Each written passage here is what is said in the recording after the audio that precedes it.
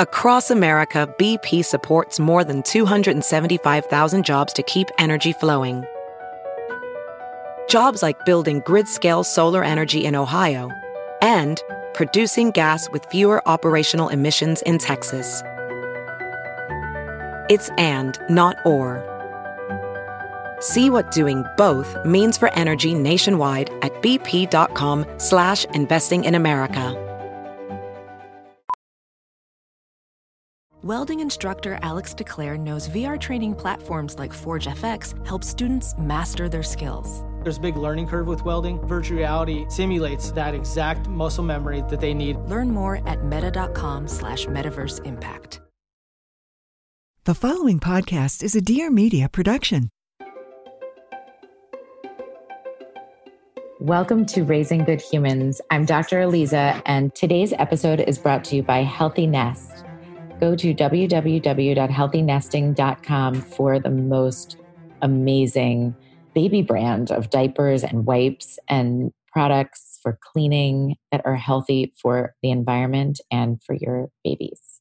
Today's guest is the toddler whisperer, Dr. Tovah Klein, who wrote this amazing book, How Toddlers Thrive, What Parents Can Do Today for Children Ages 2 to 5 to Plant Seeds of Lifelong Success. It's such an awesome book, and she really is the toddler whisperer. Tovah Klein is the director of Barnard College's Center for Toddler Development and an associate professor in the Department of Barnard Psychology. She knows toddlers better than anyone, so it was such a pleasure to have her on the podcast. We're talking about, of course, going back to school or daycare and how to help children adjust to this new experience. We're talking about siblings during COVID-19 and beyond, how siblings get along and what happens when they don't. And also, I enlisted Dr. Klein to answer some of your listener direct messages to my Instagram at Raising Good Humans Podcast, because they were specific to toddlers and preschoolers. And I thought it would be really fun to hear the wisdom of Tovah Klein. And you know what, honestly, I mean, I'm in the city, and so I get to see, I feel like we're 6 steps ahead of everywhere else in the country. Yes. The children are adjusting. Like, I see more and more children wearing masks, little, and I don't see them freaked out by other people's masks. Mm-hmm. Whereas early on you did. So it's interesting to see the evolution. It's almost like a big advantage for people who have stayed in the city. Yeah. They don't have to come back. And then people in other parts of the country that are just getting the mask rules now. It's like just interesting to watch. That is really interesting. Yeah. I wonder also, my concern about masks with the younger kids is really how they're learning to pick up emotional cues and language while people are wearing masks. Yeah. I'm not as I do think that they probably are going to adjust just fine from the fear and weirdness of having people covered in masks. But I have wondered how, especially for the really young ones, and I wanted to ask you what people can do to offset that difference. Yeah.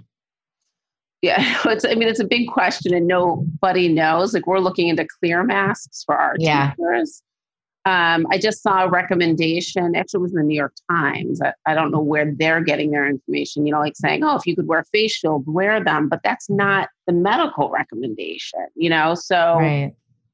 I mean, I would love us at the Toddler Center to just be wearing face shields, but that's not, within health code. So, yeah, I don't know. I think I'm more concerned about children, very young children who are with people in masks all day. So like if you're in a childcare situation and let's say you have an 8-hour provider, at a daycare center that reopens, then I am about a 2-hour program, honestly, and then I keep thinking, am I just minimizing this? I just feel like children are so adaptable, and we're going to adapt to relating with our eyes, with our bodies, with other cues that children will pick up on.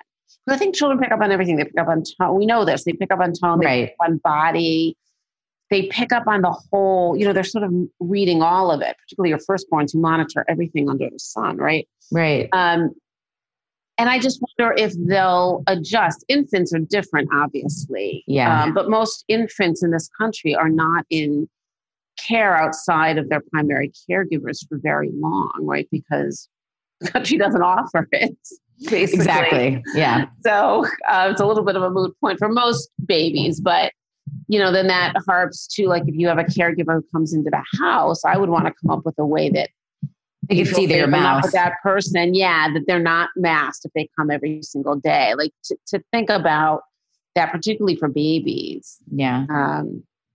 We were looking at the hospital a while ago into getting masks that were safe enough, because clear masks are totally approved for schools if you can even get hold of them, but they're not for hospitals. And for the newborns who were in the hospital for longer periods of time, right. The idea that they wouldn't be able to see a face was really just daunting. Yeah. Yeah. I agree. But so for the preschoolers, they'll adjust. Yeah. I mean, I don't, that's what I'm saying. Like, I don't want to say that publicly. It's like, as you know, children are far more resilient than we give them credit for, but this is going on a long time. So on the one hand, I do think children adapt. Like when I see children in the park, I just feel like initially, and I'm in the park every single day, right? It was like nobody was looking at each other. We didn't know what to do about the mask. Now people are saying hi. There's much more interaction, even amongst adults. They've even learned to say hi instead of just smile. Yeah. Those little adjustments. We were sort of all looking away because we were all sort of like, oh my gosh, I don't know what's going on. And we were fearful, right? Like in March, April, we were wearing masks from the beginning here, right? So, but yeah, people are saying hi, they're stopping and chatting, socially distanced with a mask on. There's much more interaction. And I see the children watching that, like their little faces. But you don't get the smile to smile, which is what you tend to get on the promenade park, Mm-hmm. But the children are hopefully getting that at home, right there. And we know the primary caregiver is the most important person. So, yeah, I was wondering about places like China where people are masked outside. I've been to China twice, Shanghai, but also this very rural area. And people wear masks there just for air quality or illness or whatever. But I don't know that teachers do. Like, that's what I was wondering about. Do we have any data out of, say, Beijing, right, where I've never been, where people evidently wear masks a lot?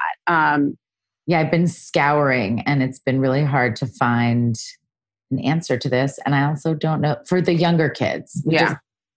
I feel like we have to think about relating as more than just the mouth.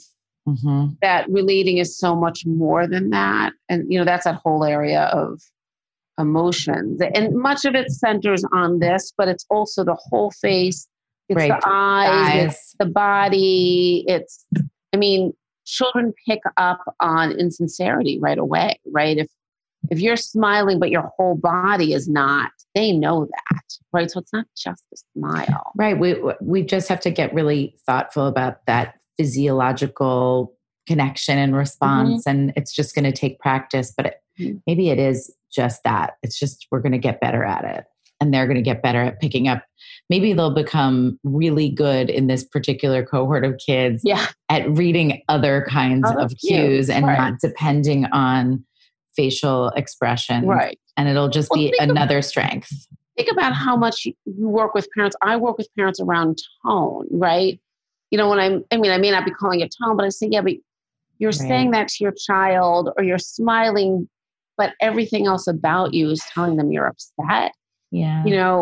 Or they'll say, just tell me the words. Just tell me the word. And I always think to myself, I'm not that kind of psychologist, but I don't say that. Right. It's like, I say, if it was as simple as words, that would be easy. Let's work on what's really upsetting you about this. Right. So you are working on that, on the whole system of tone, of body expression, and children pick up on all of it. So I don't know why they wouldn't adjust, because they have to.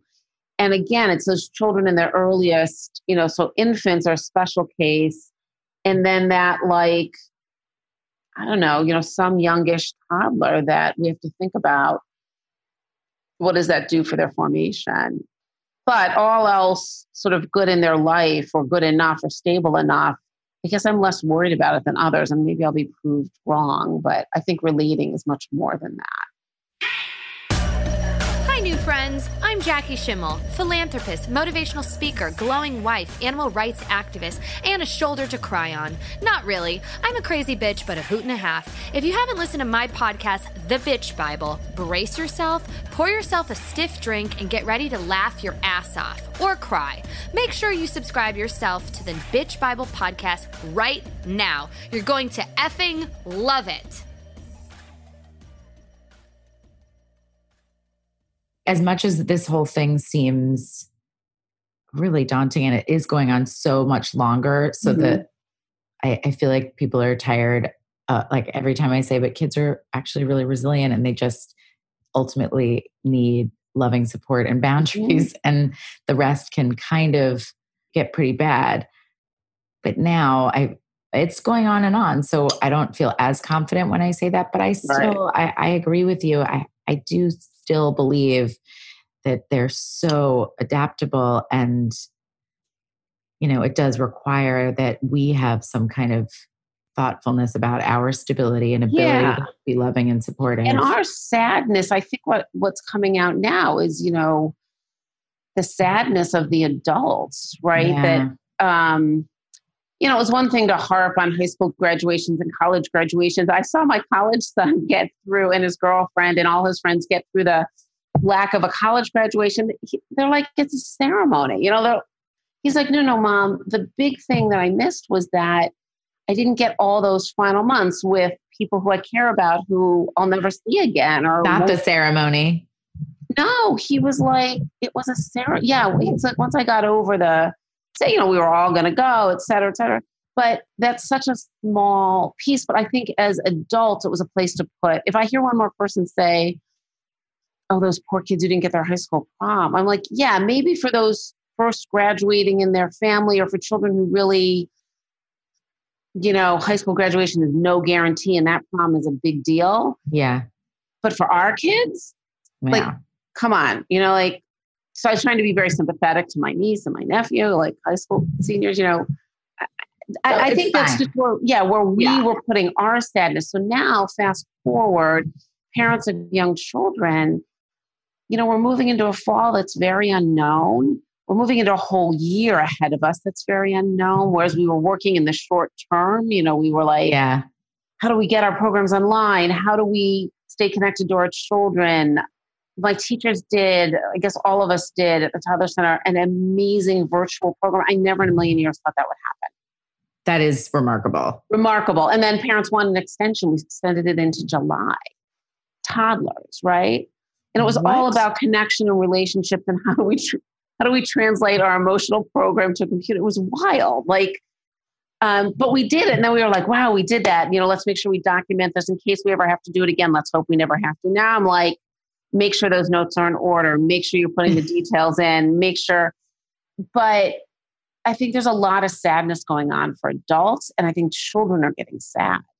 And I'm hearing a ton about children's fantasy lives, like imaginations, you can say on the one hand, blossoming, which is beautiful, but all kinds of either fixations within that imagination, not just wanting to be a baby again, but living in a baby world for 4 and 5-year-olds, taking on the persona of a character, an animal, but really holding tight to it.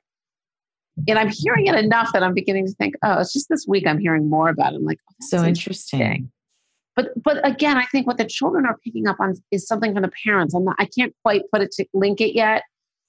Is something from the parents, because like you're saying, if you set up a good enough life in your home or wherever you've fled to, if you're in the Northeast, it's like they'll take their cues from us. So I think they're really picking up on a lot of the adult, obviously worry for good reason. Parents are worried, and uncertainty and sadness. Yeah. And that's kind of being translated to children. And then other children who are just thriving. I mean, Right. They're living their best life. They're living their best life. The sibling relationships are thriving in so many families. I want to talk more about that because I feel like this is such a cool opportunity for those who are siblings where they just don't have the choice to go off with other friends. So they have to find the friendship within their relationship. How do you, if they're starting to get tired of each other and you're in a small space, how do you give them space or teach them to get space from each other? I always think find, even if they're sharing a room, a sacred spot, even if it's a pillow, that's where you go when you need to be having alone time. But that's hard with really young kids to understand. I've been actually pleasantly surprised by, what parents are talking about with sibling relationships blossoming. And it's a big silver lining of this pandemic. Some of it is that the older children can't go off with friends, but also they're not going to school. So look, I had one parent say to me, my first grader was suddenly home and my 3-year-old was home too. And we were trying to work, and all summer it's been like that. There's no camp. Yeah. They might be seeing a neighbor, but they're together and they're just playing at a whole new level. And laughing, and I'm sure fighting, but then repairing it because they've got each other. And I keep hearing this scenario from parents of there's a bond between my children, particularly if there's 2, there is a great number. 3 is harder, of course. But a bond that they feel like just wouldn't have been there otherwise. I always tell parents of young children, if they're sharing a room and you need space for them, that the space actually starts off with something concrete, which is giving them a box to put some special things in that's only for them, giving them a shelf. When my children were young, all 3 of them shared a room, not just young, they shared a room until the oldest was 13, almost 14. There were 3 of them and they each always had a drawer, a small drawer, like on a night table size thing. And they each had a shelf. And on that went only their things. And nobody else could touch them. I don't think anybody ever dared touch. They recognized it's sacred. Yeah, this is sacred. This is our room. We sleep in here together. We play in here together. But this is my brother's. And that was very respected. So I'll tell parents, shoe boxes are a good, way to do it. And the child can color it and decorate it and put stickers on it. And then they can put whatever they want in there, and that's theirs. And just having that sense of this is mine is often calming so that they can then go back sort of to the fight with the sibling that siblings do. It's up, down, high, low with siblings. Yeah. Right? I love you. I don't love you. And it goes back and forth. But I think the other thing that's happened in this pandemic is that parents, because they've got this impossible task of working, possibly trying to be a homeschool teacher, which they shouldn't be, and they're not. And then the children need to be occupied.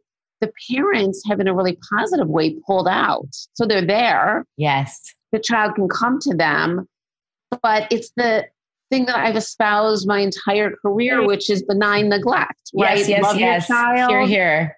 Back off. Let them fight, let them work it out. The parents have been forced to do that because there's only so much of you to go around. That's right. So if you have to really focus on a deadline or work or emails or whatever it is, we can say, well, that's not ideal for children, and it's not. But again, in the adaptability department, the children have had to adapt to it. And I think that's been good for siblings, that the parents have pulled out, and it gives them more space to work out their own conflict. And if you work out your own conflict with some parent support when you need it, but mainly can work it out, you are bonded in the tightest way. I mean, this is your ally. This is the person you fight with. This is also the person who looks out for you. That's your lifelong gift. That's the reason we have 2nd or 3rd or 4th children for our other children, right? Is you want them to have each other for life, but they can't if the parents are always intervening. Then they really don't have each other as a special relationship. So that I think is really positive. I loved that. I love that. And it is really positive, and the bonds are so beautiful.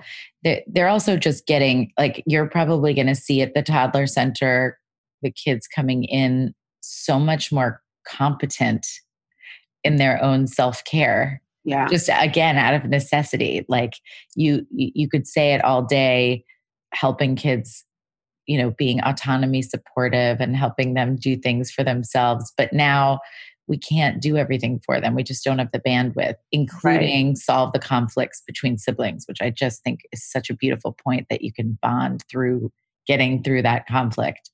But even with the small things, like just being able to entertain yourself if nobody will play with you. That's a really hard thing to artificially create. And now anybody who was, had a challenge before at being able to just let a child do their thing, that benign neglect that you're talking about, I think everybody's really gotten there. Yeah. Yeah. And it's a loving, benign neglect. It's kind of what we do to our second and third and fifth borns. But it's very hard to do with a firstborn or an only child, which is to say, I'm here, I'm folding the laundry. That's what I always used to say to parents before the pandemic. Just refold and refold and refold your laundry, right? Or tip. Yeah, fix up the drawers in the child's bedroom so that you're there, but you're occupied. But traditionally, you couldn't be occupied on your phone or your computer. And again, even in a pandemic, that's not great for children. But now you have to be. And so the challenge has been so much for parents, I think, to figure out how to maybe set up a workstation. And then if you do have that only child, or say a child and then an infant, so you only really have one who can play at the moment, setting up a workstation for them next to you with their drawing materials or stickers or something for them to do, to say, mommy or daddy is working and you can work here too. So to give the child a way to be with them, but to give them something to do. And it's a challenge. Some children really can rise to that and some children just can't. And that's going to continue to be a challenge because many parents, certainly in professional positions, aren't going to be going back to offices, even if they wish they were. They're not going to be. So that challenge will continue. For people who have jobs or careers that have been fulfilling, not every minute is fulfilling, but that have been fulfilling, going to the office can be a really nice routine, even if it's stressful. Yeah. And that's been taken from many people. Many of us have lost that. That it's also social, it's also colleagues, it's relationships.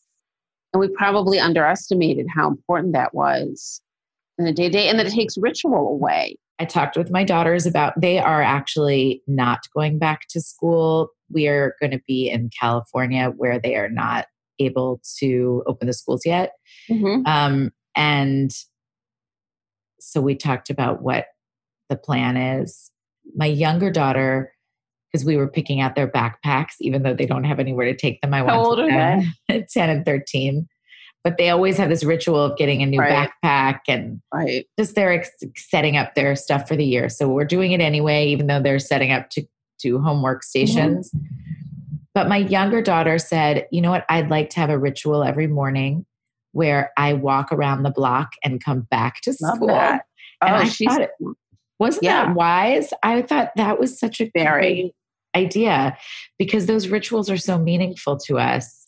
And to know that you need to find one, I felt great about that. And I wondered if you had heard of any ideas like that for younger children to help this, because we're doing changes. I remember just the silly things, like every time I would go into work, the coffee cart guy every day would already have the coffee ready. I felt like it was the beginning of a sitcom with the music playing, and he, we had our little ritual, but it entailed laughing and smiling and very little conversation, but it always started my day in this way. And I just wonder, like, how are we going to find those different rituals and what for younger children, I guess they'll find them, but we can find some. Yeah, I think it's such an important question because, rituals are such a big part of relationships. So that there are two things. Rituals are part of relationships. So your example of going into your workplace and having a coffee cart person, he knows you, he sees you coming, and he knows what time you come.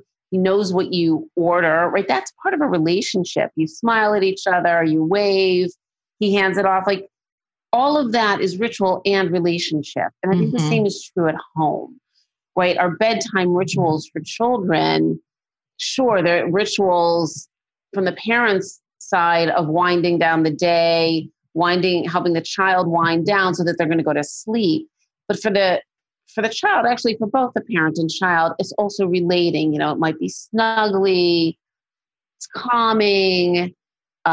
Yes, it's separation and goodbye, but there's a relating that comes with it. So rituals are what get you through the day. And for young children, it's also what helps them become independent.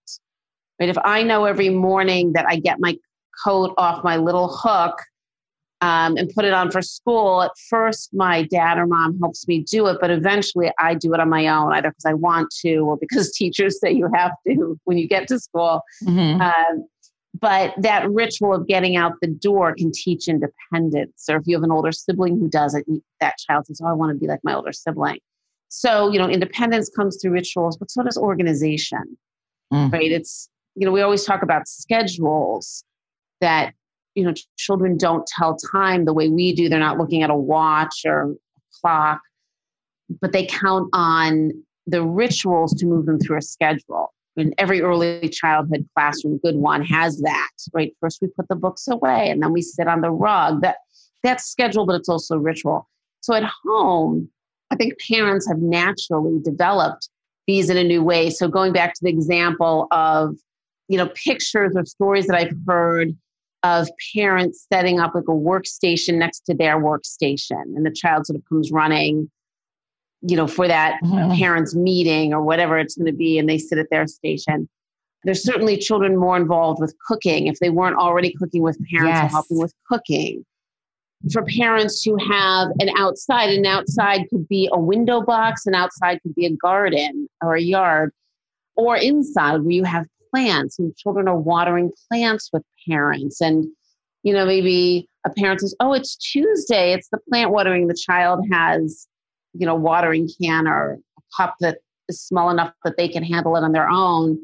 And they go around and do those plants. And, maybe it's the things that the parent did when the child, was napping, or at the end of the day when the child was asleep, and now they're doing it together. But all of those rituals say to a child, things are still okay. We still do this. On Tuesdays, we always water the plants. Maybe it's feeding the dog. The child's now pouring the food in. So it might be something you did before. It might be something new. And then the other rituals that are new are Zoom. So I'm certainly somebody who was not a tech fan and still am not. I mean, I can't wait for the day that it can take more of a back seat. I don't think it'll ever go as back seat. Well, not for a while as we want it to, but I was not a fan of it. I didn't really feel like children needed it except to relate to faraway relatives, grandparents, maybe an aunt or uncle, something like that.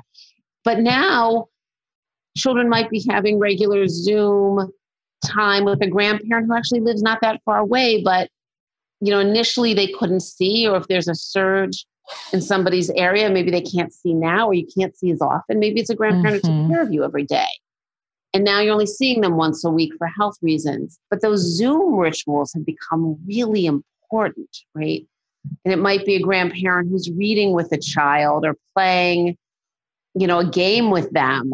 Somebody was just telling me about their child playing, and I put playing in quotes because the child is young, but playing Connect 4, or the child's version of the Connect 4 with one of the grandparents. It just emerged into this daily ritual now. So I think all of those pieces are important.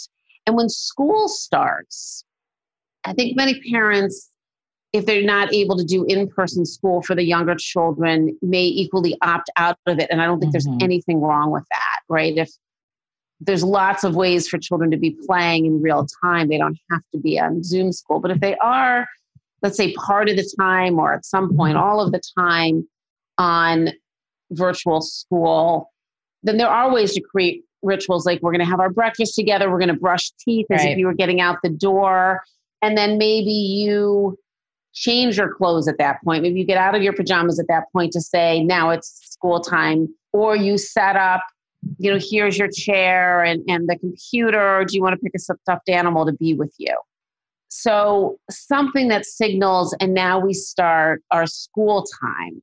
But I think that's true for your elementary age children too, that, giving them a place and a space that's consistent is really helpful, but also coming up with that ritual. Do you want to take, a special toy with you, to be on the table while you're at school today on the computer? Something that marks for them, now it's the start of something else. That I think has been one of the hardest pieces of sort of pandemic time. And I think just about every adult listening to this will know that we all are losing track of time because we're not changing place. We're not even going to a coffee shop to do our work. If you're a writer, maybe you sat somewhere else to do your writing some days. We're not going anywhere for the most part. And so it's very hard for us to mark time. It's even harder for children because they have such a poor sense of time. Toddlers have almost no sense of time. Preschoolers equally almost none. And young elementary school age children have some sense of time, but it's really schedule oriented or ritual oriented. When I put my coat on, it's time to go to school, and they start to get a sense of after breakfast, how many minutes before I actually have to be at the door.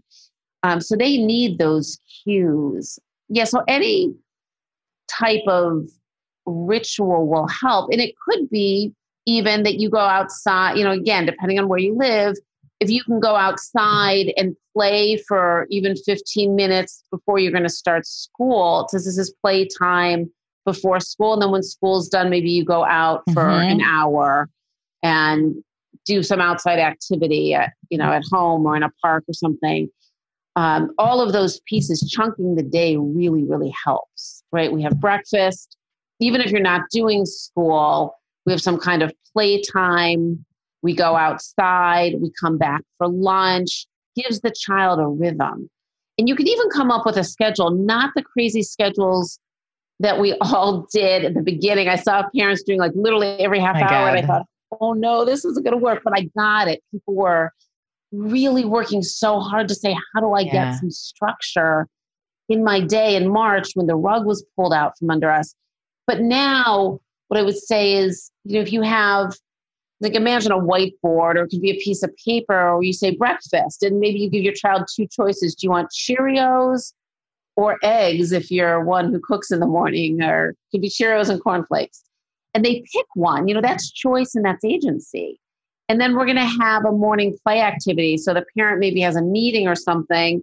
You say, what would you like your morning activity to be? Would you like to do block building? We take the blocks out. The child says, no, I'd like to do, watercolors or paints. You set that up. Again, it's choice. Then you go outside, so then you can have a morning activity, a lunch, a downtime, an afternoon activity, and it gives the child some agency in choosing. And I think when you write it down, either if you want to do it in a notebook or you do it on a whiteboard of some kind, the child actually sees the rhythm of the day in the way that they would if they were going to a daycare center or they were going to school. And that helps organize children. I think it's also very calming. And then they can run off and play. Oh, I chose blocks. Not that they can't switch, they can find something else. But they feel this sense of, I made a choice and now I can do it. And that's really what's so important about early socialization, particularly for your 3 and 4 year olds. And 2-year-olds are all about, don't tell me what to do. So little choices can be really helpful, right? Should we read this book or that book? And then the child chooses one. It gives them a sense of agency, a really strong sense of agency. As a parent, particularly if you're a parent who works outside the home and hasn't been with your child all the time, and then we have this overlay of incredible stress and uncertainty. that is hard to manage on a day-to-day basis, right? Some days better than others. Then we're probably a little less aware of how many emotions a child goes through on a given day. So there's a lot of things wrapped up right now that lead to emotional expression, meltdowns, not their best selves for children or for parents. But for young children, it's part of self, is to learn how to have those emotions, not be afraid of the negative emotions, and to know that someone's there to help you get through them, not take those emotions away. And that's a big differentiation. And one of the things I've noticed through the pandemic is parents being so hard on themselves, right? Being a loving parent is enough. And that doesn't mean that your child's happy all the time. And if you're there, if you're saying to them, it's a hard day, things are hard right now. I know you miss your friends. I know you wish that we could go to that playground that you love. Whatever it is that they're missing, they need that support, but they don't have to be happy all the time. Even before the pandemic, nobody needs to be happy all the time. And so then that gets into how, as a parent, do you allow your child to be upset, to feel distress, and not take it as a failure on the parent's part, right? And for parents in general, again, not in the age of COVID, but this era gives us an extra layer, an extra context. Allowing children to be distressed for many parents is very hard. Either they get upset too, or they want to take it away. Don't be upset. Don't be upset. And this goes on through life. This is older. Right. It's like the fear that you won't have a happy kid if they're not happy all the time. Like we forget that nobody's happy all the time, which has nothing to do with that you're a happy person. Right. And the bottom line is nobody can make another human happy. I know parents don't like to hear that. You can love your child. You can be sensitive to them. People are happiest if they can handle their negative emotions. And so if you flip it and you say, what's the real role of a parent, of a young child? It's to help a child be upset, which seems so counterintuitive, which is, how do you allow a child to throw themselves on the floor screaming because you don't have the goldfish snack that they wanted to eat, and to really genuinely say to them, I didn't know that, I didn't know that we were out of it. You can be upset, and then let them be upset. Even in your head, and you're saying, this is ridiculous. My child is so much in their life. How could they be upset about the goldfish snack? They could be right now because they're 3 or whatever age they are. And then what's most important in that, whether they're upset about the big issues or the sandwich being cut wrong or the wrong color shirt because the color shirt they imagine they don't even own, is that when they're done with that huge, intense emotional outburst, that the parent is there to say to them, I still love you and we're okay. So for some children, that's coming for a hug. For other children, they need to keep a distance, and for the parent to just kind of smile or wink and say, I love you even when you are that upset. I still love you. Because it's a scary place to go emotionally for a child. And that's why I think parents get confused. They get angry because it's very arousing. It can be very arousing for parents. They get frustrated or they just want to take it away. And then you feel helpless because you can't take it away from a child. So it's really, I think, about parents trying to understand in whatever bandwidth they have left, because many people have very little bandwidth at the moment. It's all being used, is to reflect on themselves and say, what is it about my child's negative emotion that's so upsetting to me? What is it that it does to me, particularly with your firstborns? We tend to get better with latter-borns. We tend to put the weight of the world and the weight of our baggage and past and everything else on our firstborns or on our first same-sex child, whatever the issue is, right? But to say, how could I be a neutral factor in this to let my child know that it really is okay to have those emotions? Sometimes it is moving your child out of a space. It doesn't mean being totally hands-off. It may be picking them up if they're young enough and saying, this isn't safe here, or I'm going to get you out of the playground to an easier spot. Or I always say, before the pandemic, we used to go to restaurants with children. You take your child out, not for punishment so much, but to say, this isn't working. I can't have you screaming in a restaurant, but we could go for a walk. And then the child can calm down. But to know it takes a child, for some children with certain personalities and temperaments, it can take a while to calm down. That's not abnormal. For parents, being hard on themselves is a natural tendency. And then with the stressors of today, parents are even harder on themselves and feeling like they're letting their children down all the time, which I don't think parents are. If you're getting through a day with some reasonable semblance of structure, even if it's not a lot of structure, but semblance of structure, and you're getting 3 meals at some kind of routine at a table, and and your child's having some delightful playtime, and then they're going to sleep at a reasonable hour, you've done good. Right. Everybody's done good. So what are the boundaries about? The boundaries are really about backing off and saying, it's okay that my child gets upset sometimes. It's beautiful when my child's joyful and happy. Nobody can be joyful and happy all the time. And when you don't allow children to have the distress, they don't know how to handle it. And the strongest people going forward are the people who can handle frustration, anger, sadness. It doesn't feel good to any of us, let's face it. But if you can learn, this is part of life. I won't be sad forever. I'm sad because I missed my friend, or I'm sad because I didn't get the color Play-Doh I wanted today. But it really is the parents' job to be there and help them be upset rather than taking it away. You can't learn to handle stress unless you experience stress. Yes. And the other place I think parents are getting sort of confused is I hear people using the word trauma a lot. Yeah. Let's go for that. Yeah. Please clarify. As someone like you or someone like myself, who you currently work in trauma, I started my career in trauma. And I always say to parents, I can tell you what real childhood trauma is, and it's not good. And I'm not saying that it didn't happen to the parent, or that there aren't plenty of children, very sadly today, who are being traumatized.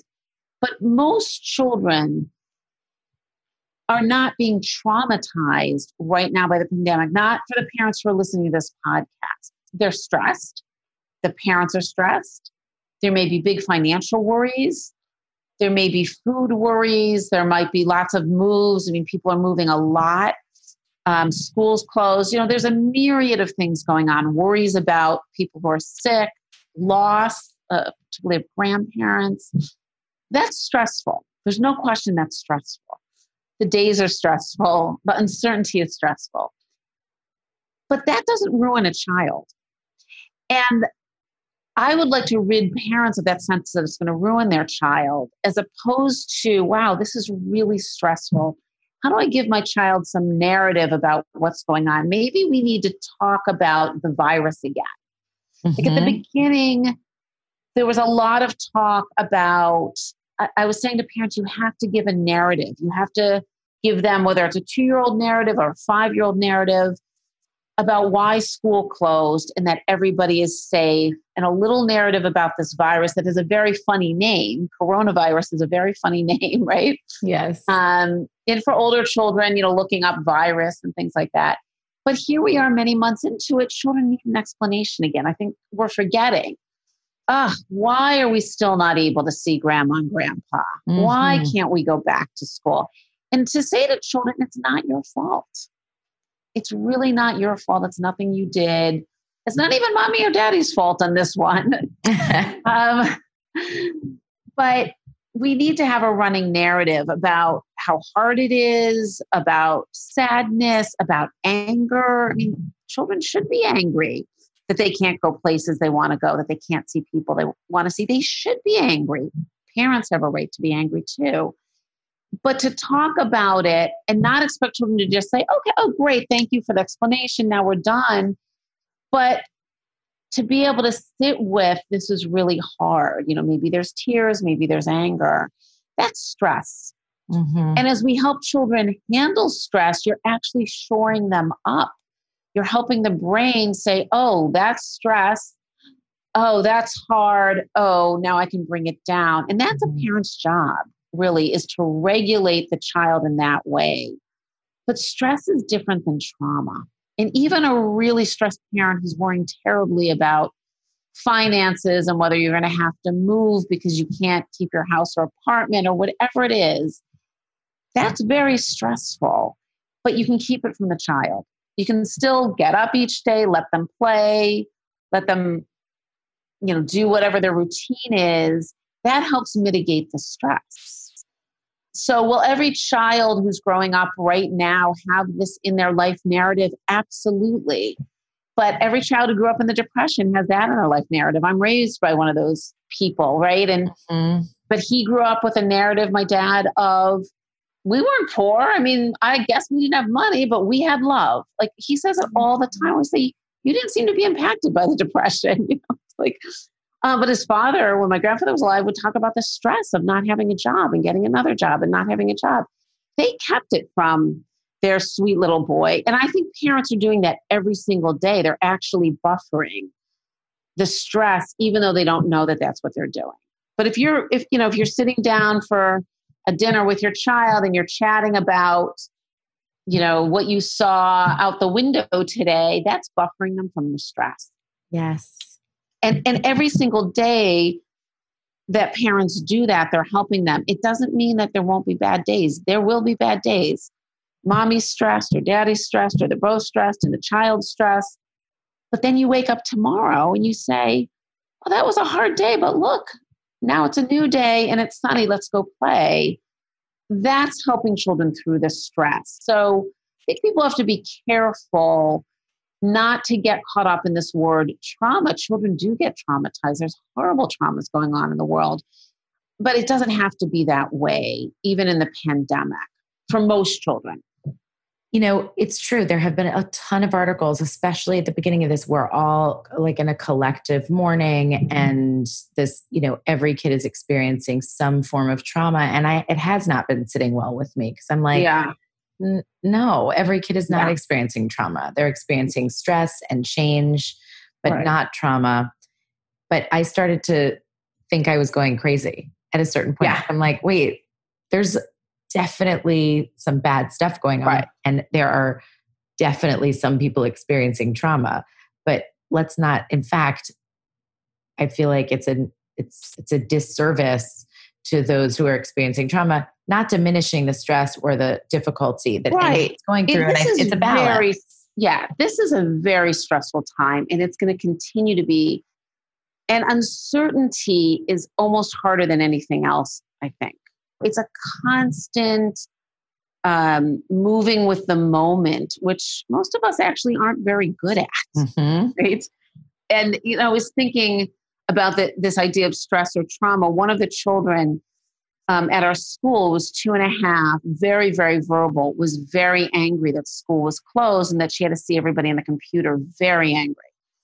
And throwing major tantrums and screaming that she wanted to go to school.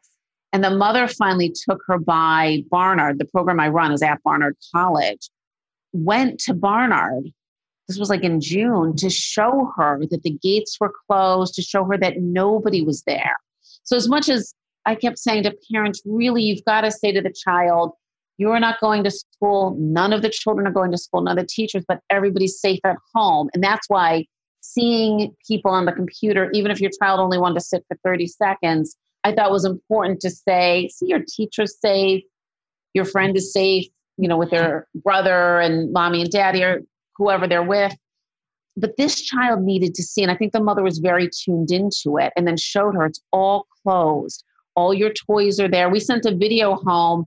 I went into our classroom and videotaped it and walked through and narrated it to tell the children it was all still there. It wasn't their fault it had closed. And then the mother said she wasn't happy, but she settled down a bit. And my point in this is that was very stressful. But do I think that's going to traumatize her for life? I don't think so. And I think it's a mother who can keep buffering it by saying to her over and over, remember, we went and it was closed and there was nobody there, not just you. Nobody's going right now, but everybody's okay. Maybe they go visit again to see that it's still closed.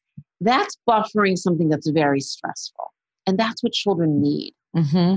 And we don't have to be perfect in it. Sometimes you're not going to know how to handle the stress or how to help the child. That's also okay. As long as that child knows my daddy is trying and he still loves me. My mommy is here for me, even if she doesn't get what I'm upset about. That idea that you're here for them is the most potent thing you can give a young child. The most potent. I would love to read 2 listener questions and get your wisdom.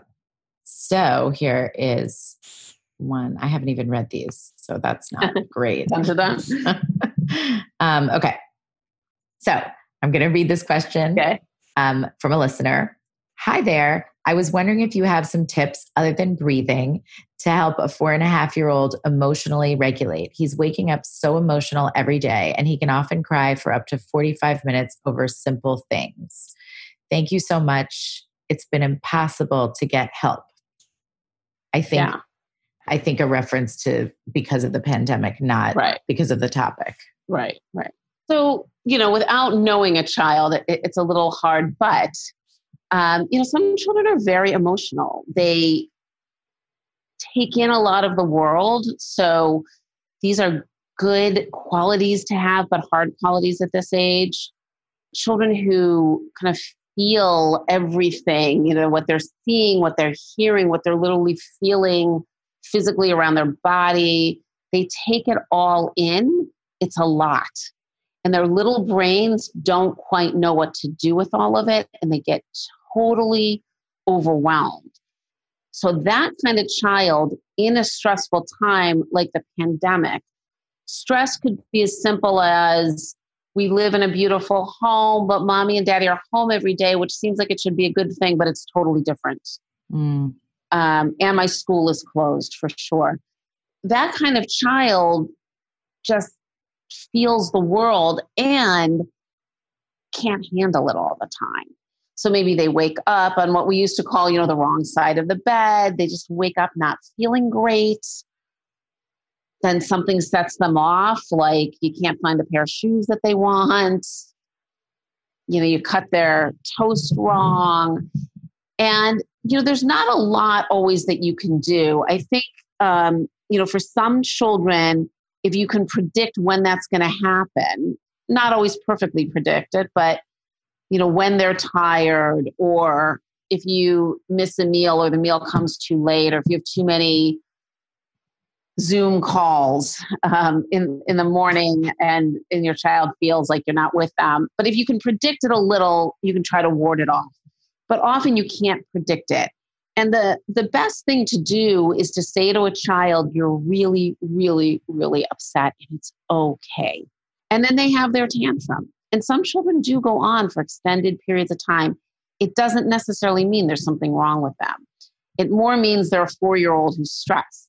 Mm-hmm. Some children really need to be held at those moments, like tightly held. Other children don't want you anywhere near them in terms of holding them, but the parent has to stay close. So if you leave the room or you say, when you're done, come get me, usually a child kind of panics because they feel like I've got these big emotions and now you've literally abandoned me. But you don't have to keep engaging them. You can say, I'm right here. You can be upset and I'm right here. The parent can also try doing something like, before it completely escalates, when the child's starting to get upset, if you can meet the emotion a little bit. So it's, let's say it's like the parent has cut the toast wrong and the child feels like, how dare you? And I can't handle this. And you say, oh, I do it wrong again. Oh, that made you so mad. So you have to kind of live in their mercurial little world for a moment. And you meet the emotion a little bit. I always talk about it as kind of grabbing the emotion, like, oh, that made you so mad. You're not getting as angry as they are, but you're expressing some of it. That sometimes helps bring them down a little bit. And then maybe you give them something to throw. Oh, you want to throw this ball in the basket? Throw it hard. Or you want to stomp your feet? So you're giving them a way to get it out. Again, sometimes it works and sometimes it doesn't. But if you can meet that emotion a little bit, that actually helps regulate them because you're kind of grabbing it before it goes over the edge and helping it come down and helping them express it. But for some children, once that switch goes off, you see the brain literally gets flooded with that emotion. They can't turn it off. And, asking them to breathe in a certain way or do something is just for naught at that point. Right. And to let them have that tantrum. And then for the parent to say, what's my experience of this tantrum? Because if you can get to a place that says, he's got to have this tantrum, that's just his way of being. And then when he comes out of it, you make sure to have a reunion where you say, wow, you were so angry and frustrated. I still love you. I'm right here. That's really the key. Right. I still love you. I still love you. Well, you're so mad because they're really frightened at that point. Could I push the most important people in my life away because I just expressed the biggest emotions any human could feel? Hi, Dr. Aliza. I have a really tough question. My husband and I have an almost 3-year-old and a 3-month-old. My husband and I are constantly bickering and arguing, even in front of the kids at times. My question is, are parents better off arguing in front of the kids or keeping it for later? Mm-hmm. Yeah, it's a great question because, well, I appreciate this mother's honesty. But even if parents weren't arguing before COVID, there's probably a lot more arguing right now. Arguing in front of children is scary. There's no question. And part of it is that children aren't so great yet about understanding their own emotions, but they also feel very responsible for adults' emotions. That's particularly true of a firstborn child, but it's true of all children, but particularly firstborns, because they were born into the parents as their sole family before any other children came. So it's very scary for them. They feel like they caused it. They feel like they did something wrong. And they worry that either the parents are going to get upset with them or that they're going to lose the parents completely. They're going to lose their love. They're going to feel abandoned by them. So it's a very scary position for a child to be in. Often they'll try to intervene and say, stop yelling, mommy or daddy, or they'll try to get in the middle, literally, let's hug. And you don't want children to take on the role of being responsible for other people's emotions, particularly when they barely know their own emotions. So it's very scary for them. So arguing in front of children, if it happens on occasion, then you go back to your child and you say, daddy or mommy got upset. We still love each other. You show the child, we still love each other. You hug each other or something. And then you say to the child, and it's not your fault that daddy and mommy were arguing or that, whoever was arguing. It's not your fault because children really need to be rid of that responsibility. But if it's going on a lot, that will definitely affect a child's well-being, who they become, how they understand emotions. So that's what marital counseling's for. Right, and, right. Even in the age of COVID, you can do that virtually. And it's very hard to have young children. So if you can get to some kind of support, marital counselor, if you have some kind of, religious leader who you feel like is supportive, but you definitely need support if you're arguing a lot. I hope you enjoy this episode. Thank you for listening. And if you did have a good time, don't hesitate to subscribe, rate, and write a little review. Have a great week.